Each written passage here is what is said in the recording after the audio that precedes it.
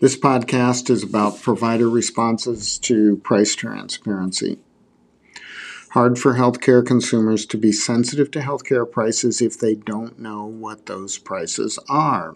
Thanks to the price transparency movement, an increasing number of consumers have access to fairly accurate information about what they will pay for a medical service, taking into account their health plan's benefit features like deductibles, copays, and network composition.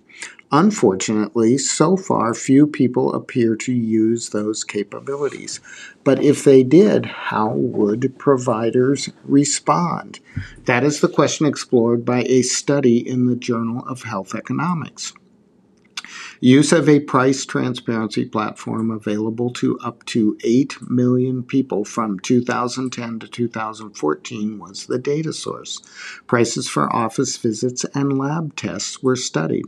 The authors attempted to ascertain whether use of the platform appeared to affect providers' actual prices charged.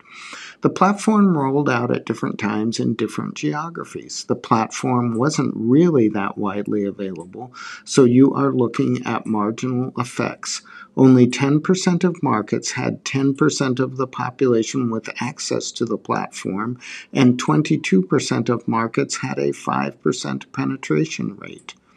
According to the analysis, for every 10% increase in population access to the price transparency platform, lab test prices declined 1.7%, but there was no effect on office visit prices.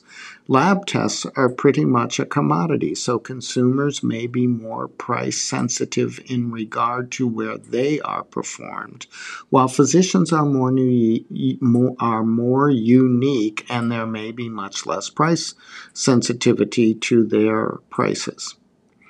I am somewhat dubious about the results, which appear small in magnitude and uncertain in attribution of cost and effect. One potential downside to revelation of actual negotiated prices between providers and health plans is that it could lead to higher prices or facilitate collusion among providers, and it remains unclear how price-sensitive most healthcare consumers are. Healthcare is emotional, and people may have strong feelings about seeing a particular provider no matter the price. But in general, I think the more information people have, the better. And if we force deconsolidation of the provider market, we would have less reason to fear provider collusion.